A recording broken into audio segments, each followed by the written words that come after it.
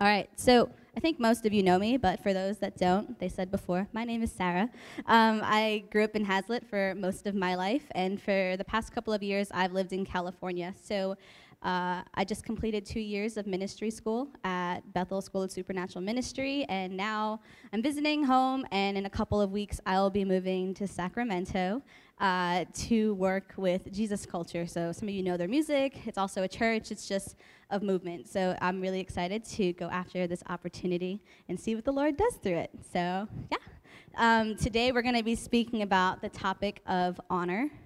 And honor is one of those things that it's something you always hear, but I don't feel like I ever knew what it looked like practically, what the definition was. I remember when I was a kid and I would go off to children's ministry, I would hear, honor your father and mother so you'll live a long life. And I was like, okay, well, I have to obey my parents or I'm going to die like tomorrow. So that was my experience with it. But over the past couple of years, I've really felt so much breakthrough in my life by learning how to honor other people. And I think it looks different in different ways. I'm not saying that the ways that I have honored people in the past is the way that you should do it. I think that it looks different in different situations. It's not black and white. But the awesome thing is that we were sent the Holy Spirit, who is our guide. He's the revealer of truth. He's our advocate. He's our comforter. So when you're going about your life, just be aware of what he's doing. Be aware of what he's speaking to you. And yeah. Cool. So let's go over some of the definitions. You can find these anywhere. If I look them up in the dictionary, so that's where you usually find definitions. Honor, it means to regard with a great respect. So how many of you have heard you need to earn respect? That's how you need to earn honor. You need to have a place in order to receive honor. In order for people to look at you a certain way, you need to earn it, right? So I want to make a distinction between honor and respect. And yes, honor is included in the definition, or respect is included in the definition of honor, but the definition of respect is the feeling of deep admiration for someone or something elicited by their abilities, qualities, or achievements. So again, when we're talking about, you have to earn your place, you need to have these achievements, you need to be this certain age, otherwise you can't do this. I'm going to look at you this certain way until you turn the magic age of 45, and that is when you are allowed to speak in church, right? Things like that. So anything that we feel that we need to earn, that would go under the category of respect. But in the kingdom of God, a lot of things are opposite, right? So what honor tells us to do is that we still regard them with a great respect, regardless if they have those qualifications, regardless if they've earned it or not. You might be asking, why would I listen to somebody that's 20 years younger than me? You know, I have a degree in molecular biology and all of these things, and I'm not saying that any of those things are bad. I think that's amazing. I am a very big advocate for education, and I do think, and culturally I understand how there is, when you're a certain age, you gather more respect. But I think that we need to have an understanding that all of us have an inherent value just by being made in the image of God, just by being his children, and that itself is what garners honor, right? So when you look to the other person, you see that they were made in the image of God. That should be enough for you to want to honor them, right? When we go to Genesis 1:26, it's a very well-known verse. It says, let us make man in our image after our likeness. For every other creature, it said, they're going to be fish, they're going to swim in the seas, they're going to be birds, they're going to fly in the sky. But when it came to making man, when it came to making humanity, God was really intentional with what he was doing. He said, let us make man after our likeness. Let us make man in our image. So right then and there, we know that, okay, the person next to you, they're made in the image of God. You can look to the person next to you and say, you look like Jesus. Good job.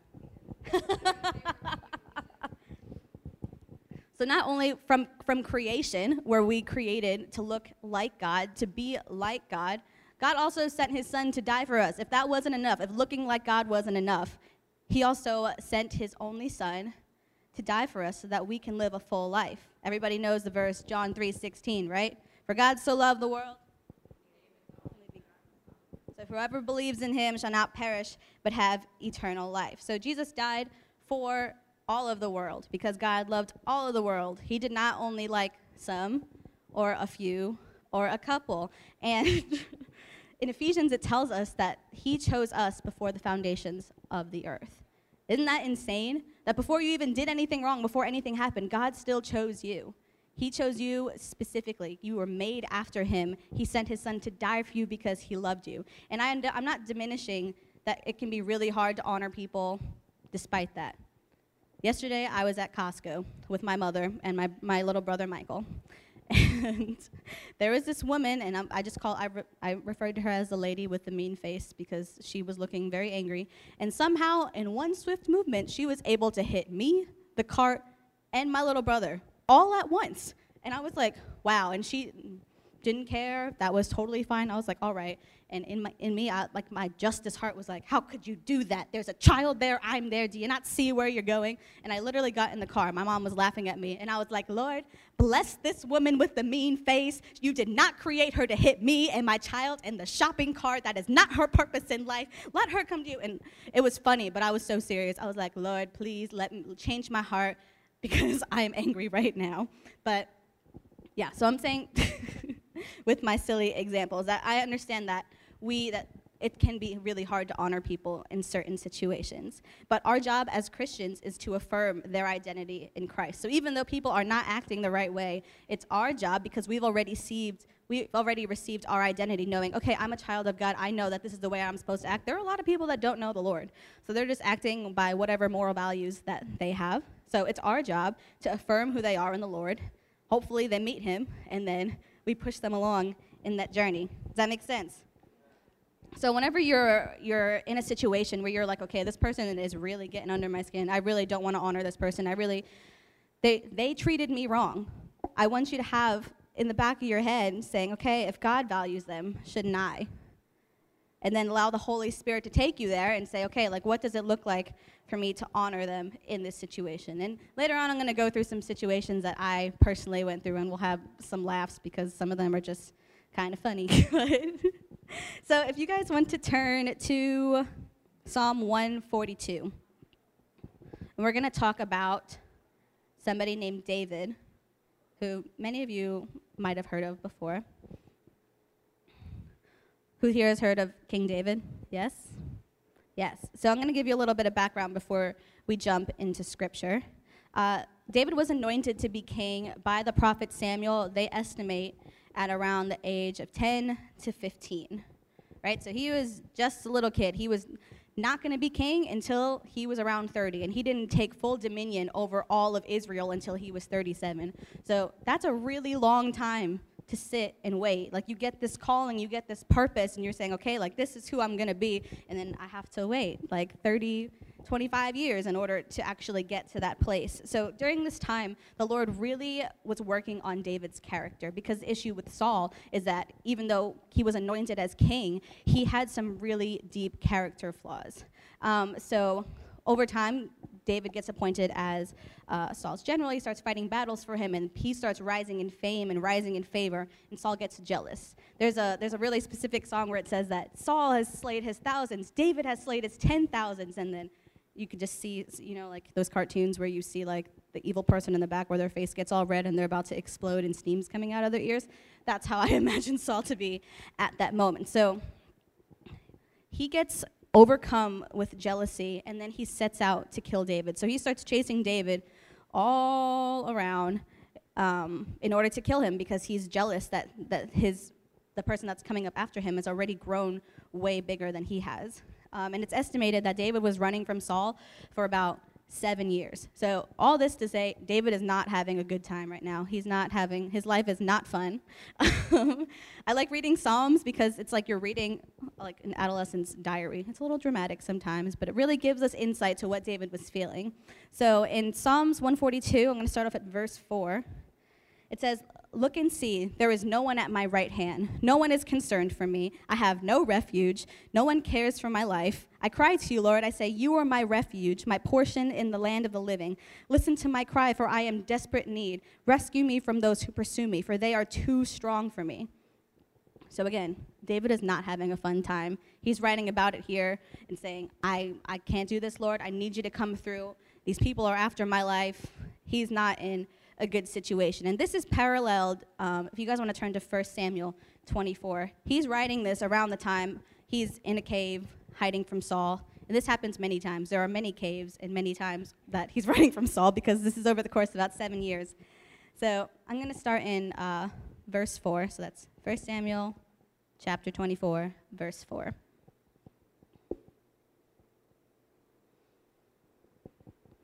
And the men of David said to him, "Here is the day of which the Lord said to you, Behold, I will give you your enemy into your hand, and you shall do to him as it shall seem good to you." Then David arose and stealthily cut off a corner of Saul's robe. And afterwards David's heart struck him because he had cut off a corner of Saul's robe. He said to his men, "The Lord forbid that I should do this thing to my Lord, the Lord's anointed, to put out my hand against him, seeing that he is the Lord's anointed." So David persuaded his men with those words and did not permit them to attack Saul. And Saul rose up and left the cave and went on his way. What? He just let him go? Like, they were in this moment, his men, it's the perfect setup, right? I'm thinking, like, this would make really bad TV, right? You're waiting for this epic battle, like, he's finally going to kill this guy that has been after his life. He's going to take the throne. He's going to live a great life. And he says, "No, I'm not doing this." He recognizes that the Lord has put Saul there for an appointed time, and he's not going to go and take that himself. I'm going to continue in verse 8. Afterward, David also arose and went out of the cave and called after Saul, "My lord, my king." And when Saul looked behind him, David bowed his face to the earth and paid homage, however you say it. And David said to Saul, "Why do you listen to the words of men who say, 'Behold, David seeks you harm'? Behold, this day your eyes have seen how the Lord gave you today in my hand in the cave. And some told me to kill you, but I spared you. I said, I will not put out my hand against my Lord, for he is the Lord's anointed. See, my father, see the corner of your robe in my hand. And for the fact that I cut off the corner of your robe and did not kill you, you may know and see that there is no wrong or treason in my hands. I have not sinned against you, though you hunt my life to take it. May the Lord judge between me and you. May the Lord avenge me against you, but my hand shall not be against you."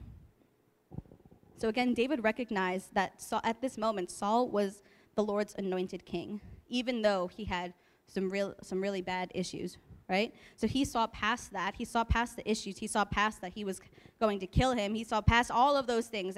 Saul is the bad guy. He saw past everything. And he said, but the Lord anointed him for this time. He anointed him to be king. And I can't go past that. I can't go and go against him.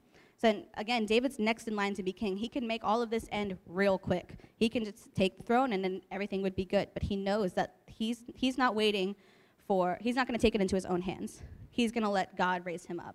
And I'm reading this and I'm thinking, how would you live your life differently if you knew that God was the judge between you and this other person, between you and somebody that's speaking bad about you, between you and your boss, between you and a friend that used to be a friend, but you guys had a friend breakup, whatever it is? Would you act differently if you really believed in your heart that the Lord is the judge and he will avenge you?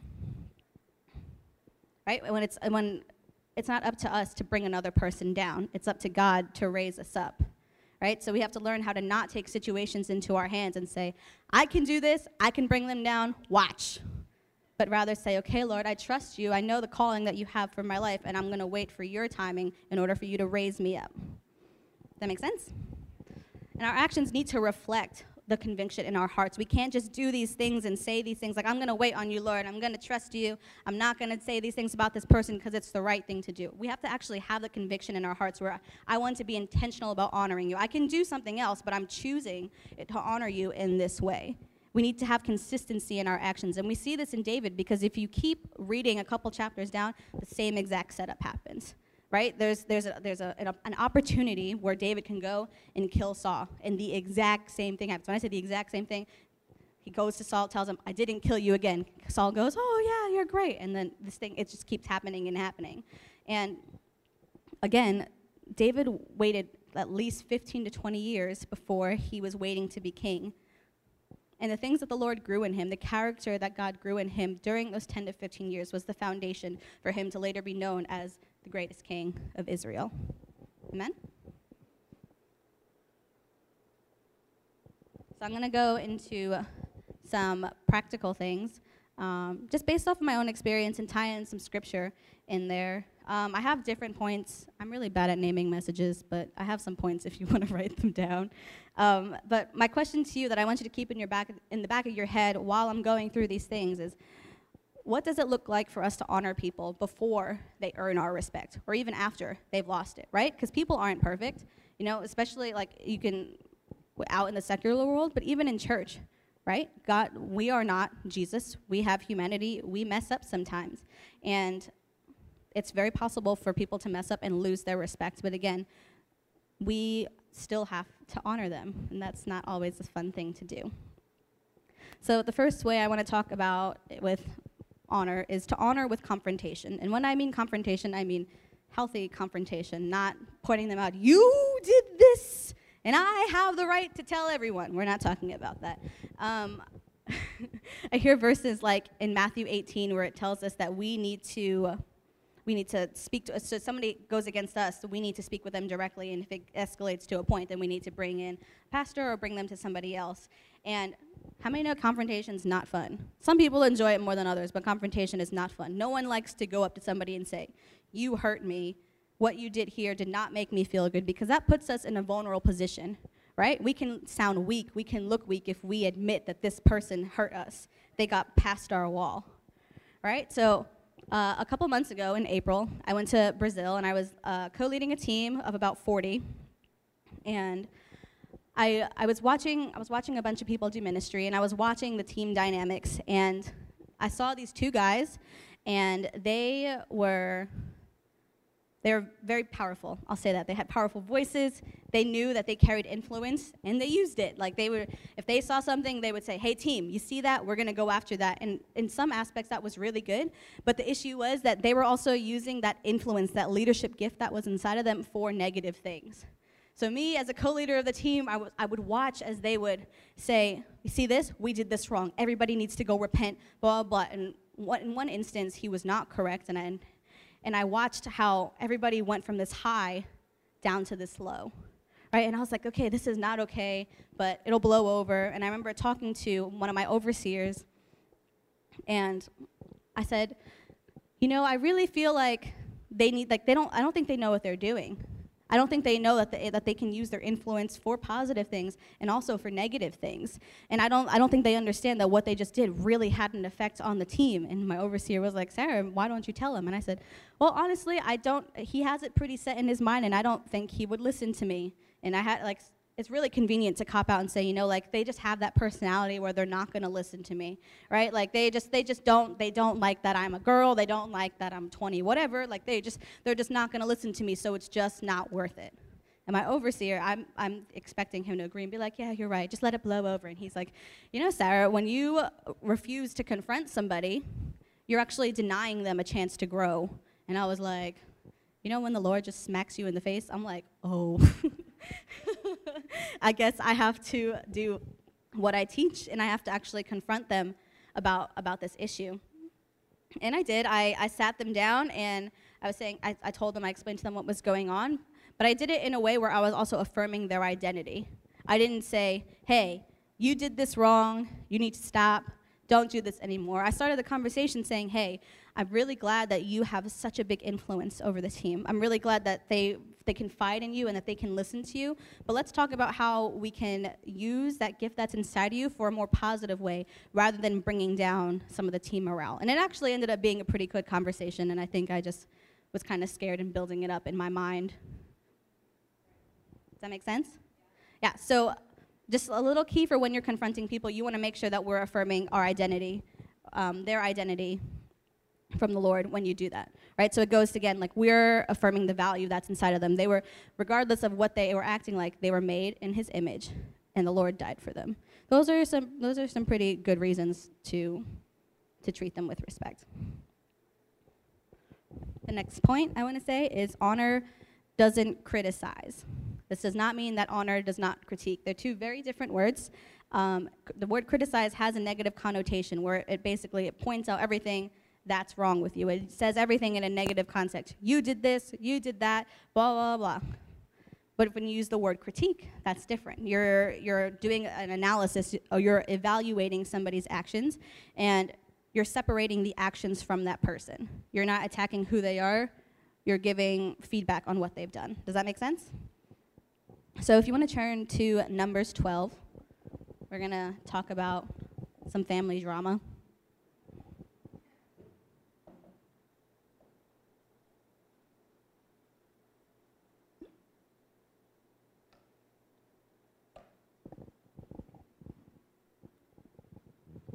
All right, Numbers 12, verse 1.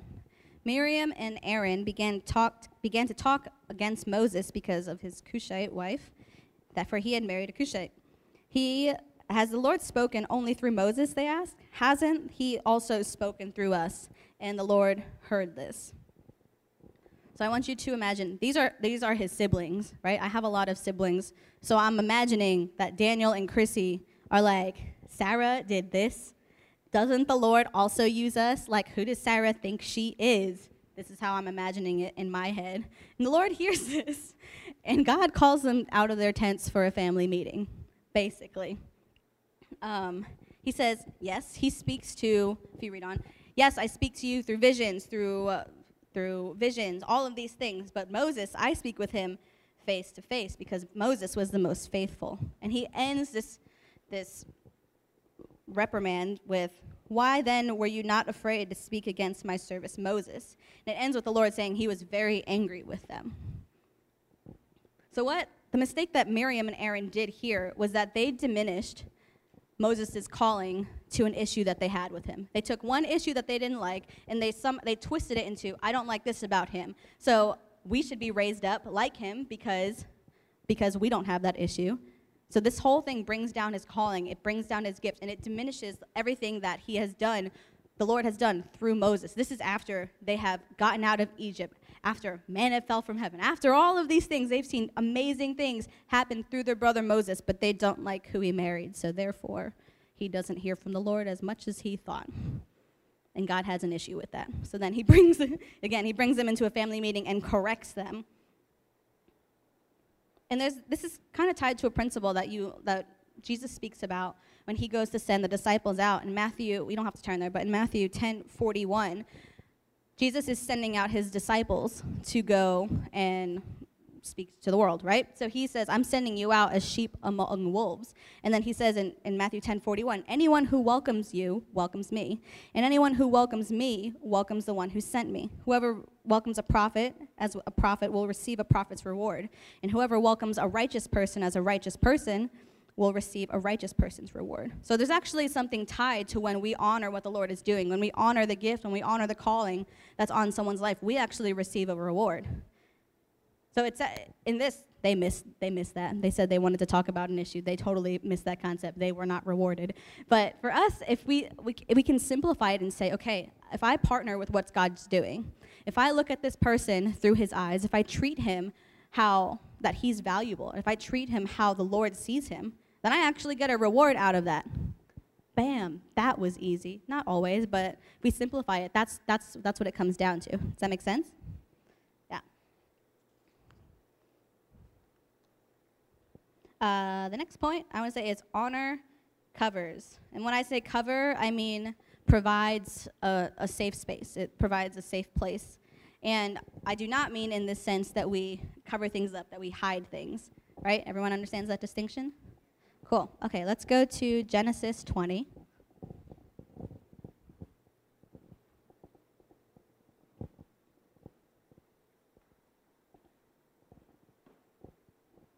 So we're gonna learn a little bit about Noah, and so in Genesis 9:20 it says Noah began to be a man of the soil, and he planted a vineyard. He drank of the wine and became drunk and lay uncovered in his tent. And Ham, the father of Canaan, saw the nakedness of his father and told his two brothers outside. Then Shem and Japheth took a garment, laid it on both their shoulders, walked backwards, and covered the nakedness of their father. Their faces were turned backwards, and they did not see their father's nakedness.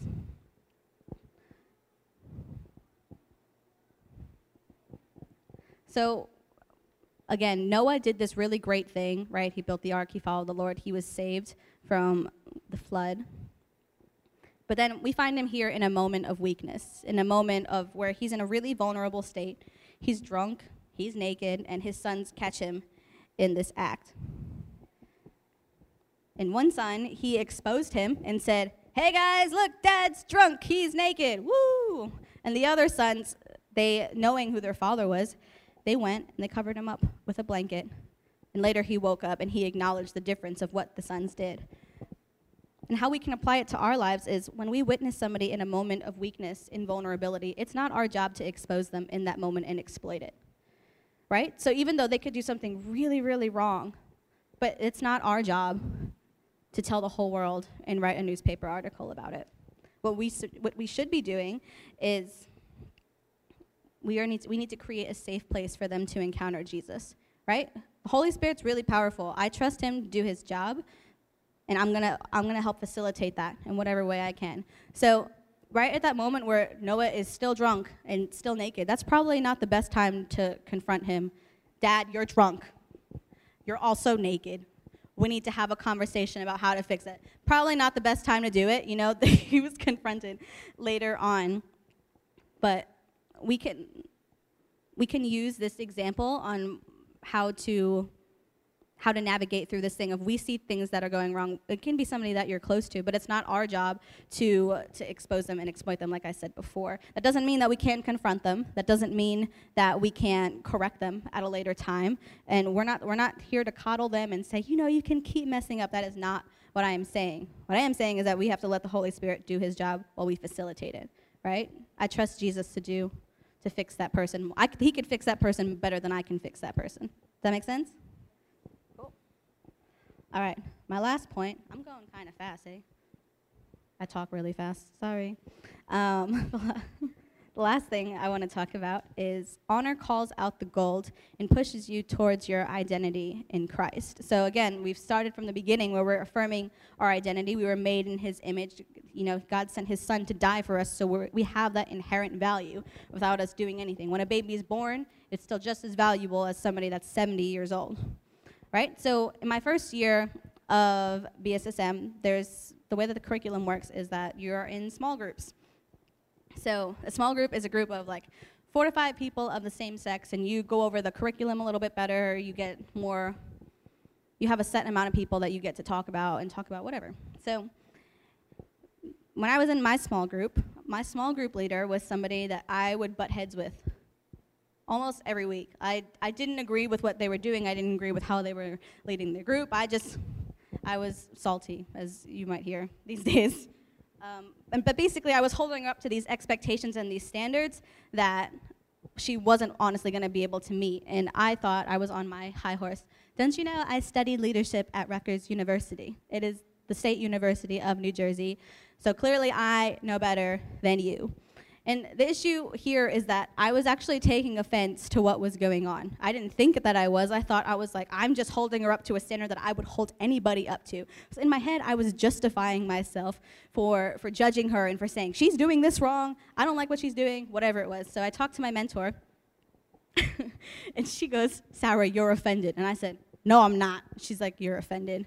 And she's like, why don't you ask the Lord while you're offended? So I go to Jesus, and I'm like, Holy Spirit, she said, I'm offended. And he said, you are. You know how you expect to get sympathy? Nope, none of that. I didn't get. He said, you're offended. And I said, God, why am I offended? And he said, because you're holding her to expectations that she's not going to be able to meet. So when she fails because she can't meet these, you're there, you want to shove it in her face. And I was like, okay, well, that's not nice. So I'm offended. What do I do? How do I get out of this? How do I stop being offended? How do I stop judging her based off of her lack of experience in this area of leadership? And he said, you're going to write her a letter. And I told him, I have bad handwriting, so I don't know if she's going to get much out of that. And he said, that's fine. You're going to read it out in front of her and your entire small group. And I said, excuse me? And I was like, God, I do not want to lie. I'm not going to tell her she's doing a great job and all these things. And he's like, I didn't tell you to lie. I told you to affirm who she was in her identity, and I told you to affirm who she's going to be. And he's like, Sarah, I actually put her in that place of leadership. And I was like, you know, like you don't have a good response, so I just sat there quiet like, okay, I guess if you put her there, then she's supposed to be there, so I should just work with it. So I write this letter. And I was living with Giovanni at the time, so she can attest to this. I was like in my apartment, and I was like, I don't want to write this letter. I don't want to do this. God, like, and he's like, why don't you just ask me for your perspective? Because I was really in my head. I was like, God, I don't know a nice thing to say about her. In my head, he's like, that's fine, just ask me. So I wrote this letter. with the Lord, of just honoring who she was as a leader, saying the things that she was doing right, and who she was and who the Lord had called her to be. So there was clearly a gift of leadership on her life where she was able to go out, and all these people would get saved by her just like going out for like 10 minutes. And I chose to see past that and see something else. So I affirmed her in these areas, and I brought them up, and she was really touched when I read this out. We had a conversation after that, and she could definitely tell that I was salty Sarah for a long time. But when she heard this, she was really touched, and she came up to me and she says, Sarah, she's like, thank you so much. I feel, she started to open her up and say, I feel like I don't know what I'm doing here. And I'm like, me and my judgmental head shut down the thoughts. Yeah, I could tell. No, we're not gonna go there. And she's like, I don't have the experience. I don't know why I'm put in this position, but I feel like the Lord placed me here. And then I got to partner with the Holy Spirit in that moment and say, you know what, He did put you there. He put you here in a safe place for you to be able to learn, so that when it comes time to where these things count and you're actually leading people outside of a ministry school, you're gonna know how to do it. And it ended up being this really sweet moment. And I remember going home, and I felt like a weight was taken off my chest. I was like, oh, I felt so much freedom after doing this, because the Lord told me to see through His eyes and see through His perspective of love, and let go of my judgy self. And it made it so much easier to love her, and so much easier for me to give her the grace to learn, even if it was inconvenient for me. That makes sense? Cool. So I don't know what time it is, but that's all the notes that I have. Okay. So I'm going to call Giovanni up. We're going to go into some ministry time.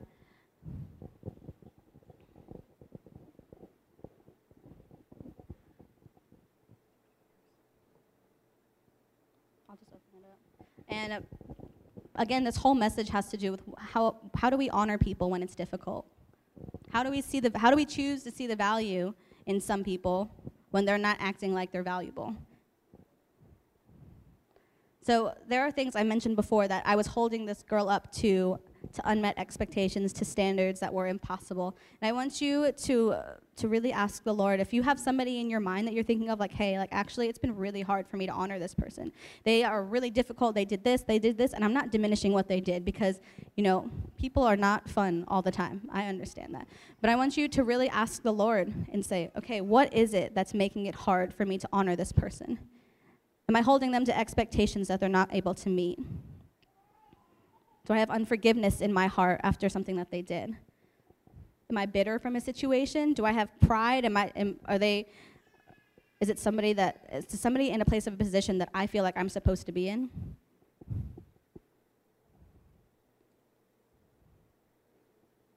And I want to leave us some space